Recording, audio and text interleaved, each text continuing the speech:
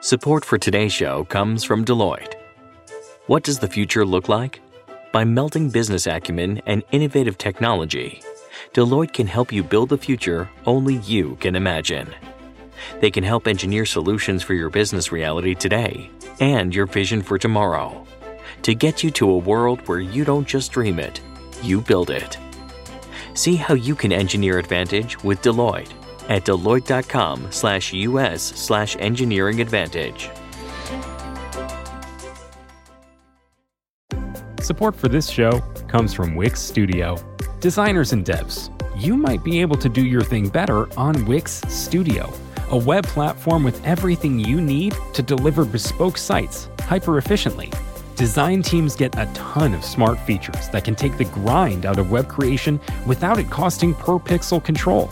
Dev teams, you get a zero-setup, developer-first environment, combined with an AI code assistant and your preferred IDE for rapid deployment. Search Wix Studio today to explore the full range of features. Hello and welcome to Decoder. I'm Nilay Patel, editor-in-chief of The Verge, and Decoder is my show about big ideas and other problems. I'm going to let you in on a little secret. At the end of last year, I asked the Decoder producers to come up with better ways for us to cover crypto and Web3. I don't think it's any secret that I'm fairly skeptical of crypto, but I want to make sure I come by that skepticism honestly. And on the flip side, I want to make sure that I see the opportunities and benefits clearly. We've already done episodes of Decoder on Bitcoin and DAOs, that's DAO or Decentralized Autonomous Organizations, and we're going to do more episodes as the year goes on. There is an awful lot of money and talent flowing into crypto, and I think it's important that we talk to the people building what they claim will be the next version of the internet, and maybe the next version of money, of culture, of society. There are an awful lot of claims out there, and I think it's important to push on them and see what's real and what's not. To start, a lot of Web3 seems like it runs into the existing legal system in complicated and sometimes very funny ways. For example, the NFT world has what I will politely call an impressionistic understanding of copyright law. And DAOs, well, they aren't actually recognized as legal entities in most states. So in a very technical sense, they can't actually do anything in the real world. But NFTs exist and DAOs exist. People are flocking to them. And at some point, the law will have to catch up. So today I'm talking to Tanya Evans. She's a law professor at Penn State Dickinson Law. She teaches IP law, entertainment law, business law, and blockchain. She also hosts the Tech Intersect podcast, where she covers how law and technology intersect. She's spent a lot of time thinking about crypto assets and how they interact with the law. Tanya's point of view is that we shouldn't just abandon many of the legal frameworks we have today. She thinks they need to adapt to this new internet. For example, late in the episode, we talk about how there's nothing forcing the members of a DAO to do something beyond regular old contract law. The DAO votes on something, the principals have to take the action, but what's going to make them take the action? And her reply was, well, what's wrong with regular old contract law? The tech industry, and especially people on the internet, tend to discount answers like that. But it's also true that sometimes the simplest answers are the best.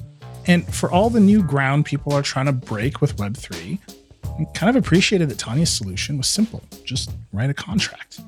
Now, a few notes, since the law student in me can never help trying to impress law professors when we have them on the show. Tanya and I make reference to the four corners of an agreement. That's lawyer slang for what a contract specifically covers. We talk a lot about partnership law, which is how different kinds of companies are formed and treated under the law. A general partnership is the default. That means everyone in the company is an equal partner and, importantly, liable for everything the company does, including its debts. An LLC, or limited liability company, is exactly what it sounds like. It's a company that protects the principals from being liable for everything the company does. Right now, most states don't recognize DAOs as any kind of company, which means they'll just be treated as general partnerships, and everyone in the DAO would be liable for everything the DAO does. I don't think most people expect that, but it's a surprisingly complicated situation with no easy answer. Of course, we also talked a lot about copyright law. The current copyright law in the United States was passed in 1976 with some updates in 1998 as part of the Digital Millennium Copyright Act, or DMCA. You've probably heard that phrase. You'll hear us say copyright maximalist, which is the idea that copyright should cover lots of things and the copyright holders should have a lot of power over how their work is used. You'll also hear us say copyleft, which is the idea that people should be able to use and modify works more freely for the public good. I know this sounds like a lot, but trust me, this is a really fun one. All right, Tanya Evans, professor at Penn State Dickinson Law. Here we go.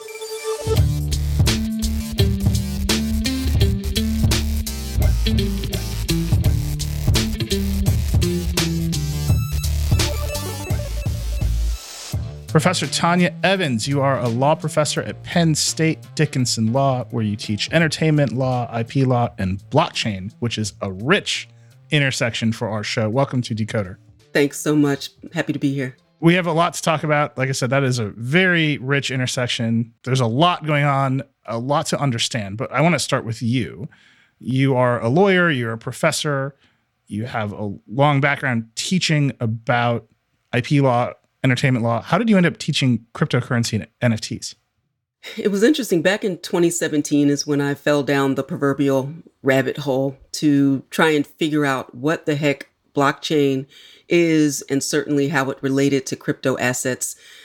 More broadly, folks focus on the idea of cryptocurrencies, but actually I use the broader term of crypto assets. I was not at all convinced about magic leprechaun money that lived somewhere in the internet. And I'm licensed in 4 states. And if it had anything to do with illegal activity, I wanted nothing to do with it because I'm going to hold on to my 4 licenses. But what I did realize, because personally, I am always an early adopter of technology, even though I don't have a scientific background or a technical background per se, I thought it was important for me to at least figure out what it all is and what it means for the next wave of lawyers that has to really show up for business and technologists who are really creating the future today. So I started by focusing more on distributed ledger technology. It's a fancy way of describing blockchains, and also working at the intersection of intellectual property generally, but copyright in particular, and blockchain. There was a lot of open source projects, and the fact that you have these public facing digital records of transactions and balances, that was really interesting to me. And also I was starting to get some calls about folks who wanted to build on top of the layer 1 infrastructure of blockchains. They wanted to monetize it. And so I wanted to be conversant and understand the technology so I could best advise people, mostly entrepreneurs and startups in the space, but also to educate, again, the next wave of lawyers to really understand the intellectual property issues that were going to pop up in what we now commonly refer to as Web3. That's 2017. It's now 2022. I would say your predictions were correct. Absolutely. There are many issues at play. One of the things I definitely want to talk to you about is it doesn't seem like the legal frameworks have caught up to us, making some of these issues even more complicated. But that's the legal side. On the cultural side, right, the phrase Web3 exists now. Like everyone's talking about it. You and I are talking just a few days after the Super Bowl, which was crypto ad city. Right. Do you think that from your perspective now, having tracked it for 5 years or so, is it mainstream? Is this the time when it's turning the corner and everyone has to understand it? Or is it still entrepreneurs, tech journalists, lawyers who are building the framework so it can get mainstream? These are the early days. The first blockchain is the Bitcoin blockchain that first launched in 2009. And so we are turning the corner, but it's still relatively early. But there are more folks than just technologists or cypherpunks or those who are either on the fringe of tech or the fringe of finance. We have more mainstream folks. That's the reason that millions of dollars were spent for Crypto Bowl, also known as the crypto ads during Super Bowl, and some really epic ones from Coinbase and FTX and Crypto.com. I am not paid by any of them. I would like to be, but not paid by any of them to say that. But it was very interesting to see, right, that all of these things, please call me, I'm on Twitter. But yeah, that's when you really know when it really hits the common ethos, when ad money is being spent to attract more folks, not on the margins, because crypto really is still a very small segment of the larger financial markets. It's the reason that even though the big banks and traditional finance, they've known about this technology for a long time, they were not forced to actually pay attention until now, because now it's a customer service issue and they want to make sure that they maintain their market share, maintain their control over their customers, and make sure that if there's some new hot product, that they want to be the one bridging the divide between folks who don't know about crypto and tech to actually stay with their financial products. Those are the financial products. One of the things that strikes me about all tech companies is that the way you disrupt the incumbent is you ignore the regulatory environment that costs the incumbent money. The example that always comes to mind for me is actually YouTube, right? Which developed a dominant share of video streaming in the early days by more or less just ignoring the existence of copyright law, right? So I'll pick on Viacom because this is the case. Viacom or whoever could not have built a YouTube because they were the incumbent. They had lots of deals. They would have never been able to get the content onto any site they had built, right? Because their lawyers would have stopped them. YouTube was like, we don't have lawyers. We're just a bunch of guys. Right. Lawyer schmoyer. Right. Right. And then the cost of compliance in a lawsuit against Viacom was worth it for the overwhelming profits they now generate for existing in the space. If you look at that, that is just a paradigmatic story of how internet companies get built. Do you think that's what the crypto companies are doing now in relation to the banks? They're just ignoring their regulatory environments and saying, we'll pay the price down the line, but it's worth it to get to where we need to go. It's interesting because when I think about crypto life before companies, it really wasn't about companies. The whole point of it is decentralization and not having a centralized structure, a more formal structure to actually deliver quote unquote products. It's antithetical really to the origins and the original ethos and spirit of crypto, where it's like, we may not know each other or trust each other. We don't trust government. We don't trust big business. We're going to trust the code. Yeah. Right. And we're going to share this common code across all of these different computers, and then it will be impervious to attack, and it will be working outside of the traditional system. And that's the way some parts of the World Wide Web and the internet and kind of Web 1, Web 2 were building as well. As you're talking about, the impact of regulation and maybe the quote unquote absence, the perception of the absence of regulatory environment, I don't actually buy into that totally.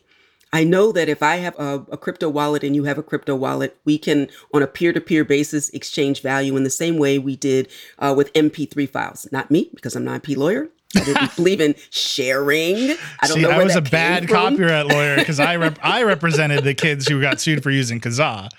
And then I was like, this is very depressing. I need to do something else with my life. Aha. Yeah, right. I read all these great cases and we think of like the Napster and the Groksters, Kazaa. Now I know. But your point is well made. And I attribute it more to startups and entrepreneurial endeavors where you move fast, you break shit, and then you figure it out after that. And the cost of doing business and the overhead certainly is not just for traditional corporate structures, but more likely for entrepreneurs and the speed at which technology moves. It's moving at this meteoric pace now. I liken it almost to birth pangs. We're like getting closer and closer and closer to something really epic and really big. It's moving so fast. And so we don't really have time to sit around for 2 or 3 or 10 years for maybe Congress to pass legislation or judges to render decisions. And that's just the speed of technology. And this is no exception because this is a technological innovation that is impacting and disrupting financial markets as well as virtually every other sector in some form or fashion. Blockchain and or crypto assets are having an impact, and it's just moving really fast. Let's bracket the financial regulation side of it for a minute, because I think you make a good distinction between cryptocurrencies and crypto assets, right?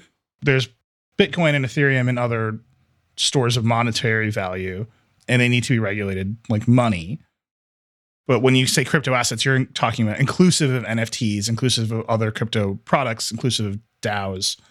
Those to me are in an even wilder west, right? You threaten the big banks, you threaten the United States federal, like the action's happening, right? Like the train's on its way. You threaten the sort of normative copyright system that we have in this country. Maybe nothing happens for a long time until you piss off Disney, right? Like there's no action there. And that to me seems like where I see NFTs and DAOs just stumble over and over again is when they come into contact with the existing regulatory structures. When an NFT product comes into contact with copyright law, something bad happens. When a DAO comes into contact with general partnership law, something bad happens. Why do you think there's a gap between where the entrepreneurs are and their ability to sort of get over that hump and recognize like this is a brick wall we're headed towards. Right. We need to innovate around it or get through it. Because over and over again, I see NFTs run into copyright law or DAOs run into partnership law. Well, I think we didn't do a good enough job. And by we, I'll think of big business and also all of the IP issues, generally copyright issues in particular, and you know them very well in the Web 2 world where, late 90s and peer-to-peer technologies, bringing all the copyright infringement to the yard. And it was a lot of the nomenclature around sharing. It was also all of the, I think, ridiculous suits coming from the music industry in particular and other industries. Those are the ones I defended against. Exactly. So actually, I thought they were pretty ridiculous. It's unbelievable. We'll sue you if you're 13 or 92 and everybody in between, which is really terrible for the music industry. And that's a classic example of winning, I guess, the battle and certainly losing the war. And you saw other sectors within the industry kind of sitting on the sidelines to figure out, and even if technically I am correct on the issues of law, it might be terrible for business for me to go and pursue it. You have other concerns, maybe perhaps as a matter of trademark, where you have an affirmative duty to police your mark. You don't really have that affirmative duty on the copyright side. And there's a lot of acceptable levels of infringement for the purpose of engaging with consumers. And so we saw a lot of that play itself out in Web 2. But also the stage was set for the average person's understanding and relationship to copyrighted information. The whole lack of understanding between what it means to have fair use or public domain works when they are terms of art. You and I know they're terms of art. They have a specific definition, but some people will think if it's on the internet, it must be free. Or if I can right click and save it, then I can use it. The advent of social media allows us to copy things, share things. When you think of the 106 rights of being able to reproduce, meaning to copy, to distribute, to prepare adaptations, all of these adaptive works, or what we would call derivative works, or the ability to publicly display or perform, all of that is commonly done with social media. So the connection to ownership versus the ability to license and use, I think is just not understood by most people. And then transfer that into the non-fungible token space, where the token isn't the creativity, but it's connected to the creativity. It's right. Like this idea of some digital representation of some right or connection to something else. And the way that we talk about it commonly now is something creative or something collectible. And so we're just running up against it again with new technology, and it presents some of the old questions that weren't adequately resolved there. And we just have it with another iteration of technology. So one of our main ideas at The Verge, and I mean this across our site, and it comes from our features editor, Sarah Zhang, but one of our main ideas at The Verge is that the only functional law on the internet as we know it today is copyright law. It's the only legal regime that everyone recognizes exists and then can actually lead to results, right? You want YouTube or Facebook or Twitter to take something down. If you come at it in any direction other than copyright law, your chances of success are not assured. If you come at it through copyright law, you can just open the DMCA portal and request a takedown, and YouTube will probably do it. Right. That law has a real power on the internet in a way that almost everything else does not. And so almost everything kind of gets filtered through the lens of copyright, whether or not it's appropriate. And so you kind of see that, we see that pattern play out over and over again. I think we see it play out with consumers. I think the average consumer is more aware of YouTube's DMCA policies or TikTok's music rights policies than they're aware of like their local traffic laws. Right? Because they just encounter it over, they encounter the application of a regulatory system in their lives over and over and over again. Well, it took a long time to get there. Yeah. Because obviously these platforms didn't want to do it because they felt it was bad for business and they don't want to be the copyright police. We went through all of that with the 6 strikes or 3 strikes. But the advertising around DMCA, people may not even know what it stands for, but they know that acronym for sure, because a lot of people were getting DMCA takedowns for all of the stuff they were sharing. That coupled with the facts that people aren't reading terms and conditions. So it's the ads and consequences. That connection makes it very, very real for people in ways that pure contract law or other types of regulatory or legal regimes, they don't come into contact. And by come into contact, it literally is consequences. Yep. They can have all the advertising in the world. No one literally cares unless there are consequences. And there were significant consequences for the platforms. They wanted to take advantage of safe harbor. And so they were pushing that down to the consumer so that it wasn't just an awareness of it. And they tried kind of the nice way. But then you're going to get a notice. And after a few notices, you're not going to be able to access not only our product or our platform, but the interweb. And that will get people's attention for sure. And that was before, obviously, the pandemonium and the essential nature of having access to broadband technology. So that's the DMCA, which, by the way, you're correct. We didn't even say what it stands for. Digital Millennium Copyright Act. So everyone who listens now, you will get the A for the day. If you actually take nothing away from this interview, please know what DMCA stands for. But put that next to NFTs, right? It's everyone knows about copyright law. Absolutely. You can make a strong case that it is the only operative law on the internet as most people experience it. And then in the NFTs, it's just like the Wild West, right? People are copying one another's NFTs. There's copy minting where an NFT project takes off and somebody immediately just takes all the files and recopies them. There's the generalized sort of willful ignorance of copyright law existing from some NFT projects to begin with, where they are just using other people's trademarks and works to make NFTs, and then they get lawyers and they complain that they're being censored. Right. This is like a real thing that it's nuts to me, but it's a real thing that happens. Why do you think that there is that willful ignorance of the underlying copyright law that to some extent makes NFTs valuable, right? I mean, that's the idea, is that you have a scarce work that you can restrict the right to copy. Yeah, it's just a ton of speculation, and it's pure greed and money. Because when you think of art for art's sake, there is a decided portion of the NFT space that is focused on the culture, focused on not just art, but also the value that comes from just owning something of value that you want to collect, not flip like it's another token. We have a lot of speculators in the fungible token space, just meaning the Bitcoins and the Ethereums of the world. Fungibility, long story short, just means interchangeable. So if you use the example of $1 or a Bitcoin or an ETH, it doesn't matter which one. We'll use physical cash because it's easier to make the analogy. It doesn't matter which dollar, even though they all have serial numbers on them, because they have the same value. With a non-fungible token, they're unique and have the potential to have extraordinary value. We've seen some that go for $69 million, and everybody's swinging for the fences for that one. And it's so easy to do. Think of the state of the art, the state of the technology at this point makes it incredibly easy. Ever since the late 90s, with digital technology, peer-to-peer technology, the internet, to make these near perfect or perfect digital copies and sell them very quickly as well on the open seas of the world. Yes, I said it. So there are, several different types of minting platforms and sales platform environments, and each has its own approach to what is going to be offered for sale on their platform. And so I think that we're going to quickly start to see, we have DMCA takedowns going on, but it takes a long time to do.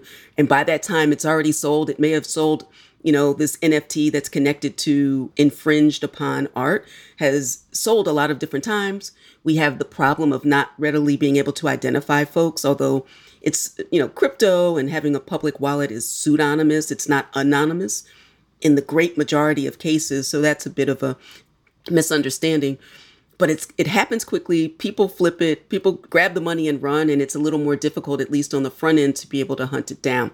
And so I find that to be the bigger issue, or at least the issue you mentioned earlier with Web 2. That's just, again, it's like, on gas now. It's just going at a much faster burn rate. And the consequences are big because of the money, at least the potential for money that's involved. And so those platforms are going to have to tighten up their game. Or what I also see, and this has happened kind of in a Web 2.0 space, photographers got together and filed a class action suit last year. I don't have the name of the case in front of me, but there are a lot of famous photographers who were concerned about the access that folks have to be able to reshare their, I think it's called like framing, on a website, and they could pull from Instagram the actual post and then frame it within the context of an article, mostly happening in the entertainment world. And photographers said, I wanted it shared on social media, but not on your site. And they all got together to say that it was a pattern and a practice of infringement that was not sufficiently guarding against the type of rampant infringement that not just one or two or three, but almost every photographer was susceptible to. I think that type of class action suit could be really effective against these minting platforms. There's not one that we could speak about today, but there are enough concerns around OpenSea and too much being accessible without reproach. And so we might see cases like that come up in the not too distant future. We need to take a quick break, but when we come back, we're going to finish talking about this lawsuit and segue into the controversy over the rights to TikTok and Fortnite dances. Support for Decoder comes from Mint Mobile. Imagine you're at a very fancy, expensive restaurant, and as you're browsing the menu, wondering how you'll afford anything on it, you notice the filet mignon is a mere $10. At first you think jackpot, but then you immediately think, wait, what's the catch? Now, what do suspiciously cheap steaks have to do with your cell phone bill? Well, we're used to seeing quote-unquote great deals from overpriced wireless providers, and also thinking, what's the catch? But with Mint Mobile, there is no catch. For a limited time, their wireless plans are just $15 a month when you purchase a 3-month plan. You can get this new customer offer and your new 3-month unlimited wireless plan for just $15 a month. Go to mintmobile.com/decoder. That's mintmobile.com/decoder. Cut your wireless bill to $15 a month at mintmobile.com/decoder. $45 upfront payment required, equivalent to $15 a month. New customers on first 3-month plan only. Speed slower above 40 gigabytes on an unlimited plan. Additional taxes, fees, and restrictions apply. See Mint Mobile for details. Support for this show comes from Slack. You're a growing business, and you can't afford to slow down. If anything, you could probably use a few more hours in the day. That's why the most successful growing businesses are working together in Slack. Slack is where work happens, with all your people, data, and information in one AI-powered place. Start a call instantly in huddles and ditch cumbersome calendar invites. Or build an automation with Workflow Builder to take routine tasks off your plate. No coding required. Grow your business in Slack. Visit slack.com to get started.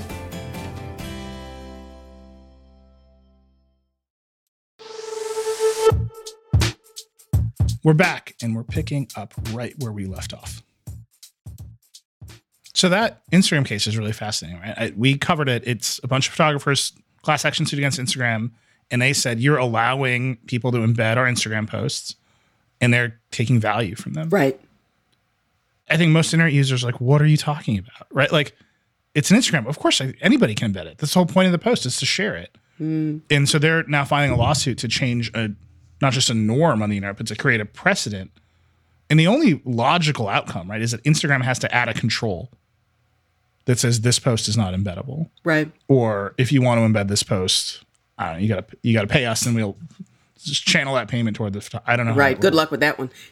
Right. But like suing somebody to get them to do something, at least when I was in law school, I was told that's not, you can get money, but you can never get somebody to do something. No court is ever going to order somebody. That's like the hardest thing to do. Right. And suing Facebook to get them to add software to their software seems really hard. Right. But then you take one step back and like, oh, these photographers, their work is getting used for free. How do you solve that problem? I don't know how to solve that problem in the case of Instagram. Do you think there's any Web3 or blockchain products that solve that problem? Because that's the promise that I always hear, right? By turning everything into money, the money will flow more freely, especially to creators. Or value. Let's Sure. keep it at value.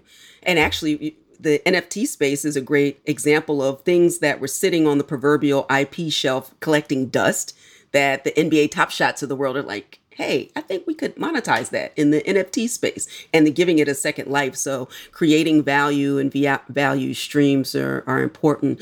I don't agree that there's nothing that can be done because the state of the art, getting back to technology, do those technological capabilities exist? The short answer is yes. At what cost to the platform? Right? Because that's added cost of doing business. They certainly don't want to. But I also think let's analogize that to the privacy space, where the same companies that said, we can't use our technological capabilities to protect you against these various interactions with privacy threats and the like. But then you go over to European nations and the same companies are asking you, well, do you want our cookies? If you don't, that's fine. You can turn them off. There's a whole different experience when you use a VPN or you're in European nations with privacy than in the United States. That means that technological capabilities exist. And when companies are forced to do something in order to operate in a particular geofenced area, they will do it.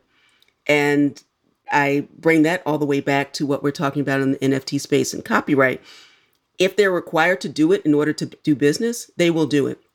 If they're not, they won't. And so that's why we see a lot of companies spending a lot of time on the Hill lobbying to ensure that there is as little that they are required to do as possible. Because once they're required to do it, it's kind of a slippery slope from a regulatory point of view. But again, I think we see that with privacy law. I think we see that with antitrust law, certainly with app market law. Are you seeing it in copyright law? Because that's like the thing that's slowest to move, but it's also the thing that affects everybody the most. That disconnect to me has always just seemed fascinating, right? Like here you're trying to get a bunch of internet users to change how they believe the internet works, which maybe he will never do. You have a bunch of creators who are saying, hey, I get ripped off all the time. And you have platforms in the middle saying, yeah, we're getting rich though. Like more money than ever is happening on Instagram and YouTube and whatever. Right. Maybe you build some Web3 technology that allows people to get paid fractions of a Bitcoin whenever their work is displayed, right? This is the big promise. But none of that seems to be getting built either by any of these platforms. Well, it is. This is a little bit slower, but in the world of Ethereum, there is a standard, a token standard. I think it's 1155. There are 3, 4, maybe 5 now. I haven't looked in the last few months. Platforms that use, instead of ERC 721, which is like one of the original non-fungible token standards, piece of code and smart contracts. I don't know how wonky you want to get with that, but wonky is wonky. Okay, The show's deep in the weeds. Cool. So, you're taking these token standards and you have these lines of code. And as long as you use these, you can build on top of them. But that core will create either an ERC 721. It's like the first main non-fungible token standard, but 1155 is creating the minting ability that you are referring to not just participate in downstream revenues on the same platform, but across platforms. So if I sold something on Rarible or Super Rare, and then the next buyer takes it and sells it on some other platform, as long as that other platform also recognizes the 1155 standard, the person will continue to get paid. The problem is if someone can only be paid as long as it is sold on the same platform that it was minted on. The real game changer is your ability to go cross-platform and be able to buy, sell, trade these NFTs. But that is happening. It is operable on a few sites. And the more minting platforms that recognize this additional standard will allow these micropayments that you're mentioning on the NFT side. And I think that's a really powerful thing for creatives. And I also think we'll start to see some movement because there are more and more creatives who are not just consumers now. That was kind of the point of Web 2.0. And there are even larger markets at this point in time to be able to sell damn near anything, evidently, if you attach it to an NFT. That's a whole other show that we could do. Like, what are we attaching the NFT technology to? I think that at some point we'll get not past, but in addition to the creative and collectible, which is the sensational right now, we'll see just average uses, and not just average, but also extraordinary uses to represent credentialing and identity. So the fact that, I've been out of school for a few minutes. If I had to go back to my high school, shout out to Friend Central in Philadelphia. If I had to go back to my high school to get my diploma, it can cost money and time, and who has time for that? But if it could be represented with NFT technology, that could be really cool. We're not exactly there yet, but those are things on the horizon. But getting back to your original point about the consumer as creative, once people are like, you know what, I actually want to make money off of what I've created, they're actually going to start caring. People don't care until they care. And if they're consuming without the requisite connection as a creative, they're just not going to get it. They're not going to get it because they want to use it and they don't want to pay for it. This is the whole thing. But when people have something that they're selling that they don't want to be ripped off, that's when you start getting people's attention about what copyright actually protects, what it means, and how they can leverage it. I think I wouldn't say pessimistic. I'm more skeptical about that, right? Like, we live in a world where everyone already who participates in the internet is a creator in some way, right? People are tweeting, they are posting to Facebook, they are making TikToks. But not for value. Not for right, they're not doing it for money. But they also, like, I don't know, this is way off in the space now, but let's go.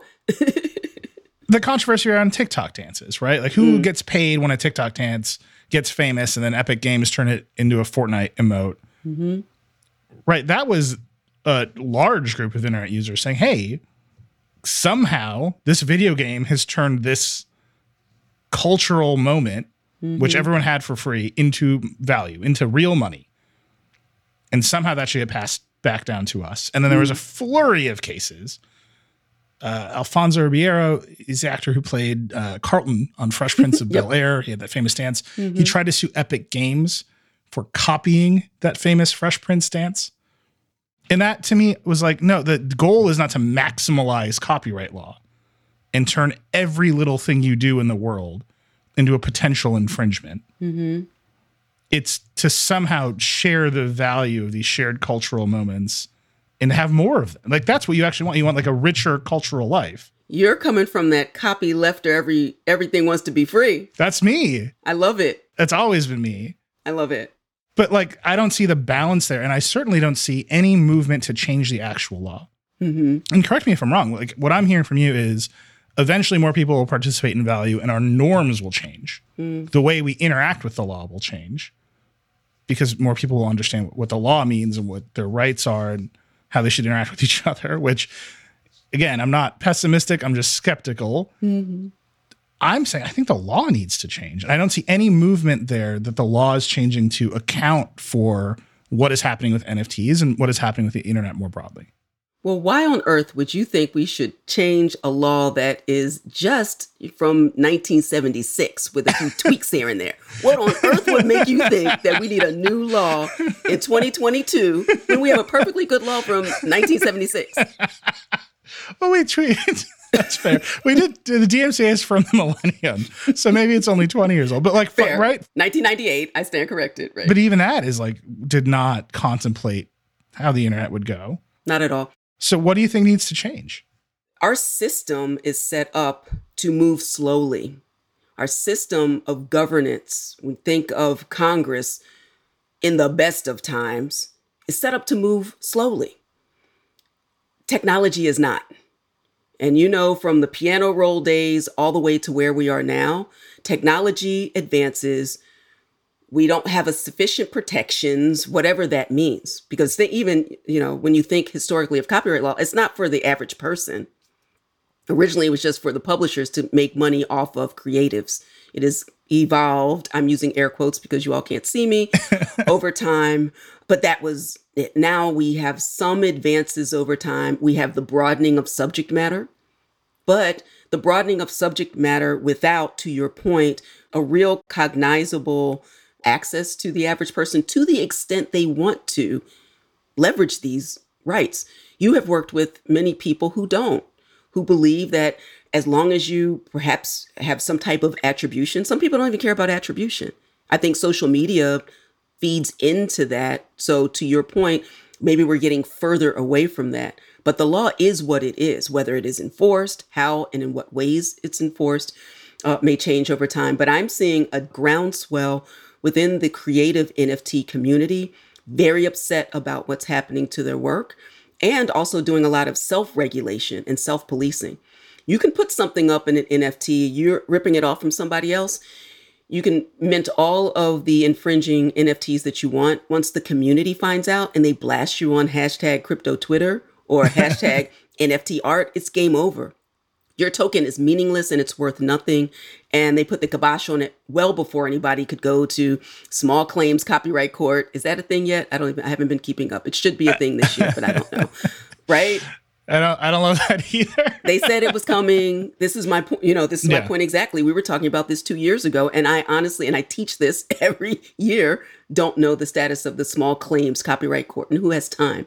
And in order to even sue, people have to first register their copyright. People aren't doing that. So they're left to self-regulation within a community, thankfully in the NFT creative space built on community. That's the way that you see all these PFP projects and they're selling out in 15 minutes, or you have these great one-for-ones and they're being sold. It's a community that supports it. And if somebody is a rogue actor within that community, their token will end up being meaningless. And maybe that's the norm that we will see, that is extra legal, working outside of the legal regime, which may be the best result to avoid over-regulation, which also can be problematic in the copyright space. Are there any cases that you're keeping track of that have actually hit the court system? I haven't seen it yet. It's so early. I mean, we're just starting to see the cases on the fungible side where, we have this BlockFi settlement with the SEC for crypto lending. So you see some of those cases, and also enforcement actions from a securities perspective. We see like the Commodities and Futures Trading Commission kind of waiting in the wings. This Securities and Exchange Commission is the SEC. And so some enforcement actions there. Far less so in the NFT space, because even though I was writing and certainly talking about an NFT technology existed even before I got in 2017, but really hit last year and this year in particular. And so we're just starting to see, with the larger focus on it from the average person, you're going to have regulators as well wanting to figure out what's going on in the space. I saw Commissioner Peirce, Hester Peirce, she's a commissioner known as Crypto Mom on the SEC, writing recently that the SEC needed to take a closer look and perhaps give some guidance on NFTs and when, not if, but when certain NFT projects might also be considered securities. But they just haven't wound their way through enforcement, let alone to hit a federal court just yet. What are the controversies beyond that you see bubbling up that could turn into meaningful changes in the law? So these projects in particular that are really up against the line of securities, meaning you send somebody a bunch of money and you're trusting them and they're promising you that they're going to give you a return on your investment, at some future date, really starts to come up against SEC rules and regulations. But there are a lot of projects that are close also to DAOs that are coming together for the purpose of raising money, like the Constitution DAO, to try and buy the Constitution and things like that. Coming together to buy something sounds a lot like crowdfunding, and that is very different than securities. But sending money based on advertising in the hopes of return on the profits by someone else's effort is definitely coming up against securities. So the thing that looks like a DAO and a really cool idea to go buy something, does it start to run afoul of SEC rules if it then starts to kind of like fractionalize interest? We have these fractionalized NFT projects. If it currently exists and you want to buy a piece, that's one thing. Let's all buy a piece of the Mona Lisa. But if we're all going to send money to this common enterprise for the purpose of at the future date getting return on the investment, that's something that's going to be problematic. I want to talk about DAOs in a minute, but let me just wrap up the NFT piece. Mm-hmm. We had Scott Belsky, he's the chief product officer from Adobe, on Decoder. He told us they're going to allow people to prepare NFTs for minting inside of Photoshop. That's something they're rolling out. Cool. You mentioned OpenSea. They're the largest NFT platform. It's actually funny. We had our first fake NFT at The Verge. And I went to our lawyers and I was like, what are we going to do? And we're like, oh man, this is going to be, but they just have a DMCA portal and they filed the request. And like, right. Like just very simple, the same as any other social platform. Do you think these companies have a greater responsibility to police IP problems, copyright problems than they're doing now? Do you think they're in the right zone? Do you think that appropriate pressure is being placed on them?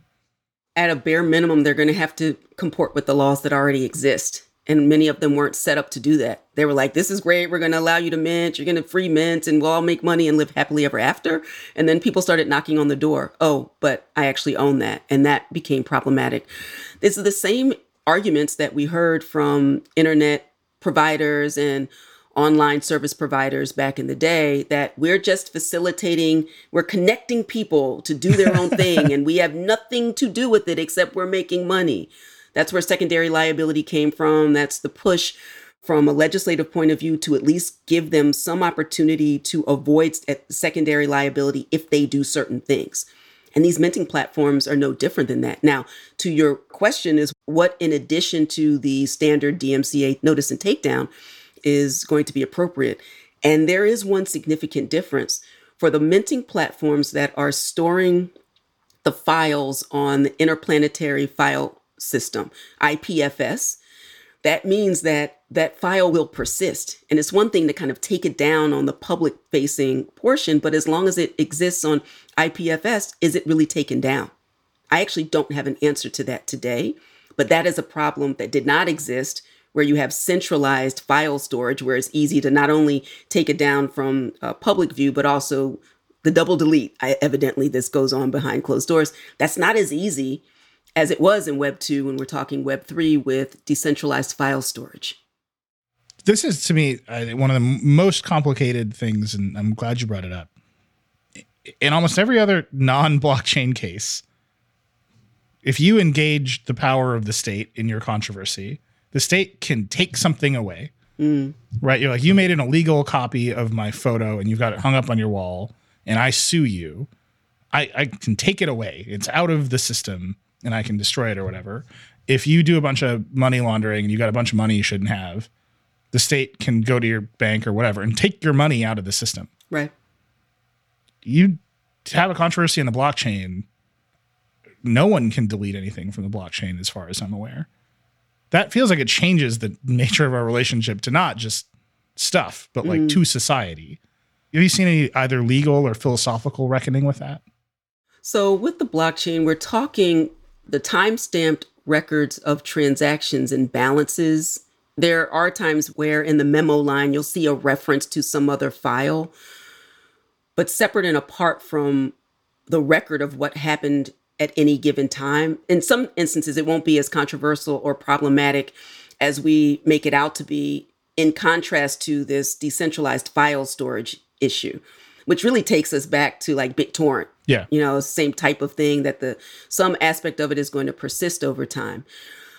But to your point of what if we have an inaccurate record of something that happens, the accuracy is that this was recorded on a particular date and time. But what if it was connected to something that is inaccurate? And how do you deal with that? Or illegal. Or illegal. What do you do about that? But the record of the occurrence of a thing is different than the thing itself. So I don't know if the record of it is as problematic. And in fact, thinking about illegal activity, blockchains, public-facing blockchains are terrible places to record, as you know, with the most recent thing. Yeah. Did you listen to any of the rap songs? I try not to because I like my ears.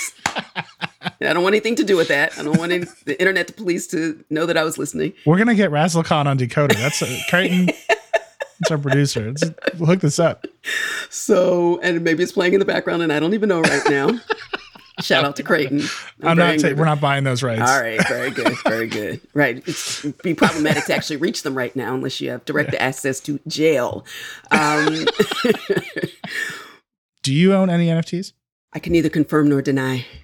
Wow. How'd you decide what to buy? But I do own ENS, my ENS domain, because even if I don't use it, I want to make sure nobody else uses it. So I had to buy up everything that remotely resembled Tanya Evans. Just like my domain names. I scooped them all up, as many as I could think of. Tanya Evans, Tanya M. Evans, IP Prof Evans.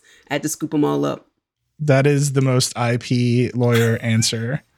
I wanted to prevent any infringing use, so I purchased everything affirmatively. That's great. Last question here, and then I want to make sure we talk about DAOs. Let's say you were just in charge of the American legal system. Excellent. No, I think you'd be a great steward of it. What changes would you make to copyright law right now to account for what we're seeing? So there's so much. Gosh, that we should have started this question about 30 minutes ago. First of all, it had, to your point earlier, it has to be relevant to the state of the art and the norms of our exchange of information and now exchange of value.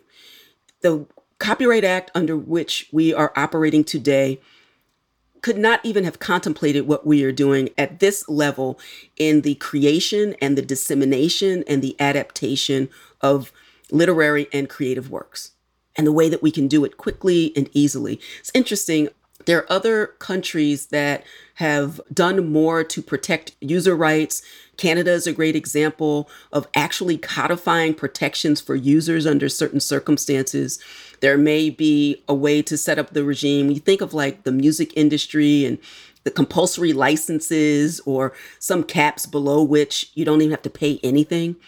Just making it easier and safer, because most people actually want to do the right thing, given the right information, but not under a 1976 law that's been tweaked a couple of times when Mickey Mouse got upset. Mm-hmm. All right. So we have to fundamentally protect users while also maintaining the balance of this limited times protection. I also think that copyright persists too long, because the duration of copyright is life of the author plus 70 years after the author's death.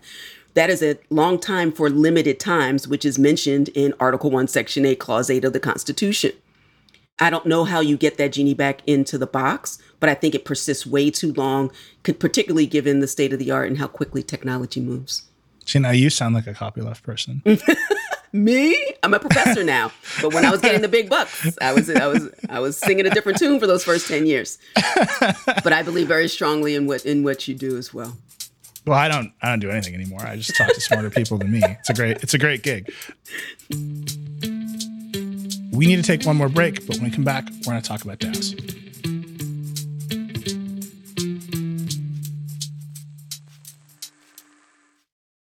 When you need mealtime inspiration, it's worth shopping Kroger, where you'll find over 30,000 mouth-watering choices that excite your inner foodie. And no matter what tasty choice you make, you'll enjoy our everyday low prices, plus extra ways to save, like digital coupons worth over $600 each week. You can also save up to $1 off per gallon at the pump with fuel points. More savings and more inspiring flavors make shopping Kroger worth it every time. Kroger, fresh for everyone. Fuel restrictions apply. We're back. Let's talk about DAOs. They are fascinating. We actually did have Jonah Ehrlich from the Constitution DAO on Decoder. Fascinating conversation. It seems like DAOs are really good at what I would call database activity, right? You get a DAO together, you're going to move some money around in a database. All the people are going to vote on what happens in the database. That is great. My theory is the second a DAO encounters reality, it experiences a fatal event. Right. The second you try to not do database activity, something bad happens to you. Interesting. Right. And that's the Constitution DAO. Like, they were capped in what they could spend. The other guy outbid them. The Spice DAO, which we are writing about right now, Addie Robertson, our senior reporter, is writing about right now. They bought a book. They didn't realize that didn't give them the copyright to the underlying tune, which is very funny. Right. Like, anytime they kind of interact with reality, something bad happens and they die. And I think part of the reason we don't know what kind of company they are, right? They're not an LLC. They're not a partnership. They're not all the stuff that you would learn about in law school, like corporation law, right? Except in Wyoming, where this is, I think, amazing. They passed a law saying DAOs registered in Wyoming can be LLCs, but DAOs recognized in any other state are not allowed to do business in Wyoming, which is amazing. That seems very problematic for anybody who wants to do business in Wyoming. What is the right framework for DAOs? Because I don't think general partnership, which for listeners who aren't familiar, that means everybody who buys into the DAO is liable for everything the DAO does. That I don't think that's what people think they're buying into. But that's the default, at least as I understand it in most states, is, well, we don't know what you are. The default is general partnership. Correct. What is the right framework, and how do we get across it? Well, I love the way that Wyoming has approached this. I mean, they have over 20 laws on the books in some form or fashion regulating or providing regulatory clarity to folks who want to do business. When folks come together for the purposes of the DAO, they always want the upside. Mm-hmm. They always want the upside. They don't want any of the downside. And I guess they would think that the original organizer of the DAO, whether they actually know his, her, or their names or not, is going to take the heat if something goes badly. Yeah. And that is by default not what would happen. And we'll start to see that play itself out. And your mention of the Constitution DAO is interesting because once they weren't successful in the purchase, then it became the drudgery of how do we get folks their value back? What do we do next? But it happened really fast, like in a week's time. Think of how long most corporate entities have to get up and running, and you have all of these agreements, et cetera. So it's the move fast, break things mentality of entrepreneurial endeavors. I like the way that Wyoming is at least giving a framework that makes sense. And oftentimes we see things percolate at the state level unless and until there's a tipping point that would require a federal response. But you have to have some type of treasury that might be dedicated to something in case something goes wrong, some way to protect against the harms. I don't want regulation of the technology. Protect against the harms. And whatever the potential harms are that we would see with any governing structure that involves more than one person, you're going to have some protections for them and for others who interact and do business with them. But that doesn't mean that the technology is flawed, but you want to just regulate or legislate around the potential harms to investors, to consumers, rather than to the technology itself. Sure, we have to identify the harms. But just right now, right, if I form a DAO and I say, we're going to buy a car, I'm not in Wyoming, and then, all right, we've raised the money to buy the car. The DAO can't buy the car. The DAO doesn't exist, right? It has no legal status as a thing that can do things. So then I have to buy the car, and everyone in the DAO has to trust me. And then if they vote that I should sell the car or drive the car off the cliff, there's no legal mechanism to actually make me do that thing outside of regular old contract law. Well, what's wrong with regular old contract law? Well, isn't that the whole reason we have DAOs, right? Is to escape the bounds of boring Not old. Me. Okay, all right. Not me, but I'm a rule follower. I'm the wrong person to talk about this with. You need a rule breaker. All right. Because again, this gets to the point. There would be something illegal about taking people's money and not doing what you had an agreement to do. And it doesn't have to be written on paper. Are people still using paper? I don't know, but sufficiently permanent, using language from the Copyright Act inappropriately in order to say people's understanding of the agreement gets really fuzzy when you're using oral agreements or you come to a common understanding and it's not recorded. But so much is actually recorded when you look at the organizational tools that DAOs tend to use. They're going to use Discord or something else in a way that kind of sets in stone at least the communications around what the agreement is. So it would be inaccurate to say that there's no body that, a court, if they came in and try and just unpack everything to say what was the common agreement and where did it go wrong. I'm more concerned about the enforcement of it than the existence of an agreement that might be enforceable as a matter of law. Interesting. I also worry about the jurisdiction as well. So so those are the things that concern me more than the existence of a breach of contract. It's like, okay, we have a breach. Now what the hell do we do about it? And I'm more concerned about that jurisdictional issues and enforcement issues than the existence of an enforceable contract, an enforceable agreement, which is contract. I have this vision of Discord chat logs being shown to a judge. Me too. And saying the four corners of the agreement are in this Discord. I'm going to go with you on that. That's wild. I feel like we could do a whole hour on whether that would work. I love it. Sure. Let's say that you can show Discord and you can prove you have a contract because of Discord and whatever else you're using for your DAO. They've used tweets too. This has happened. This is actually a thing. So people have used tweets to represent a contract? Absolutely. I got to get off Twitter. The rule is never tweet, and now we know why. Right. You can't use your phone, right? No email, and now no tweets. I gotta go offline. I'm pulling the internet connection after this conversation's over. Okay, but let's say, sure, you can find the contract there. That jurisdiction question is really hard, right? Most contract law is state law. Absolutely. And most of these DAOs are interstate commerce. Where would you even sue anybody? So I wrote a short piece on this, and we had to cross this bridge, no pun intended, in a Web 2 world as well, where there are all of these cross-border agreements, and you had to deal with the enforceability of cross-border agreements. And the short answer is there is an existing structure that supports cross-border contracts. How you overlay that onto this technology is not at all clear, but there is at least a framework. We're not starting from scratch with cross-border agreements because we're kind of already there. This technology just takes it to the next level. What's the framework? So there are a lot of international treaties and conventions to codify how someone who has identified in one country, as long as you have countries that are signatories to this, that's also problematic. If you have a country that is not signed up to be a part of a particular treaty or convention. But most of the ones that we would think about are already participating meaningfully and have existing structures for how those cross-border disputes would be settled. And so I can't think of the precise treaties and conventions off the top right now.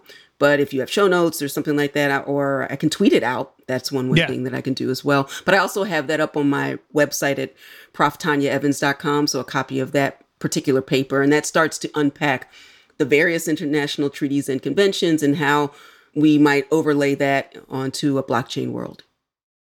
That to me just gets really complicated, right? Absolutely. I'm a regular person. I see that Jonah and his friends want to buy the Constitution. I think that's great. I'm going to throw some money at this. And now I got to go to proftanyaevans.com and download a paper about my international treaty framework that might cause liability. That does not seem like anyone's going to actually do that. It seems very complicated. It seems like a way new kind of risk for something that seems to normal people like crowdfunding. How does that get reconciled? This is the existential crisis that they may find themselves in, where it's kind of down with the man and down with intermediaries until we need an intermediary. And are there intermediaries in a system, or do we reimagine the role of intermediaries so they're not just rent seeking and exacting a premium, but adding value? And to the extent that you need an intermediary to do certain things to navigate when things go badly, because I think the space is great when things go well. There's no reason to talk to me when things go well. It's when things go badly. And it's not a matter of if, but when, because we are not all altruistic out here, protecting each other and making sure everything goes well. The law and the framework of law is for when things go badly. And when they do, lawyers, we have a ton of lawyer jokes. They're all funny until they're not. They're funny until you need one. And so what are the protections and frameworks that don't hyper or over-regulate the space, but provide the protections for consumers and investors in a meaningful way that allows the innovation to continue while it doesn't harm people in the process, which was my earlier point. So you said you're a rule follower, so maybe this is kind of like a layup question for you, but I think it is also philosophically very interesting. There's an underlying sense to all of this stuff. NFTs, DAOs, smart contracts, the whole thing, that the reason they work, and they work better than the legal system or contract law or whatever, is because the law itself is code. Right? It's not actually a legal system. It's just code, and anybody can see the code, and you can audit it, and maybe someone will build a front end to audit it for you in a more user-friendly way, and the code is law. I don't think the United States government is going to just take a step back and be like, yep, the code is law, right? We still have laws, and you can make code do illegal things fairly easily, I think, as we've seen over and over again. Does that tension ever get resolved? The way that I approach this question is that the technology was not developed in a vacuum. It is developed in a construct that we all buy into of these laws. Not everybody buys into it, and some people are completely off the grid, and awesome, be completely off the grid. But the moment that you need police or fire or you stop at a stop sign, you are complying with laws. Regulation is all around us in so many different ways, both at the state, local, and then, of course, at the federal level. And so the fact that technology doesn't exist in a vacuum means it has to comport with the laws that we've all agreed to abide by. And if we don't want to do that, then you change the laws. But when you have more than one or two or three people in a society, this is the way that we all interact and coexist relatively peacefully without killing each other in the process or harming each other in the process, intentionally or unintentionally. And so it's going to have to comport with the laws. And as it continues to develop and comes at tension with existing laws, the question is, do we tweak and amend? Is there some hybrid? Do we do a complete sui generis law? It's something completely new. And I think that we are at a time in technology where we are going to need some new laws for a new day because the future is now. All right. Well, that is as good a place to end it as I can imagine. The future is now. Tanya Evans, thank you so much for coming on Decoder. This was great. I appreciate you. Look forward to the next time.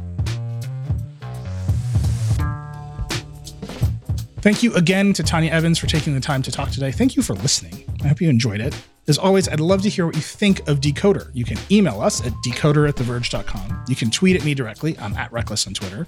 If you like Decoder, please share it with your friends. Subscribe wherever you get your podcasts. I'll tell you a secret. If you tweet at me about the show, I'll probably retweet you. And if you really like the show, give us that 5-star review. Decoder is a production of The Verge and part of the Vox Media Podcast Network. Today's episode was produced by Creighton D. Simone and Jackie McDermott. It was edited by Callie Wright. The Decoder music is by Breakmaster Cylinder. Our senior audio director is Andrew Marino. Our executive producer is Eleanor Donovan. We'll see you next time.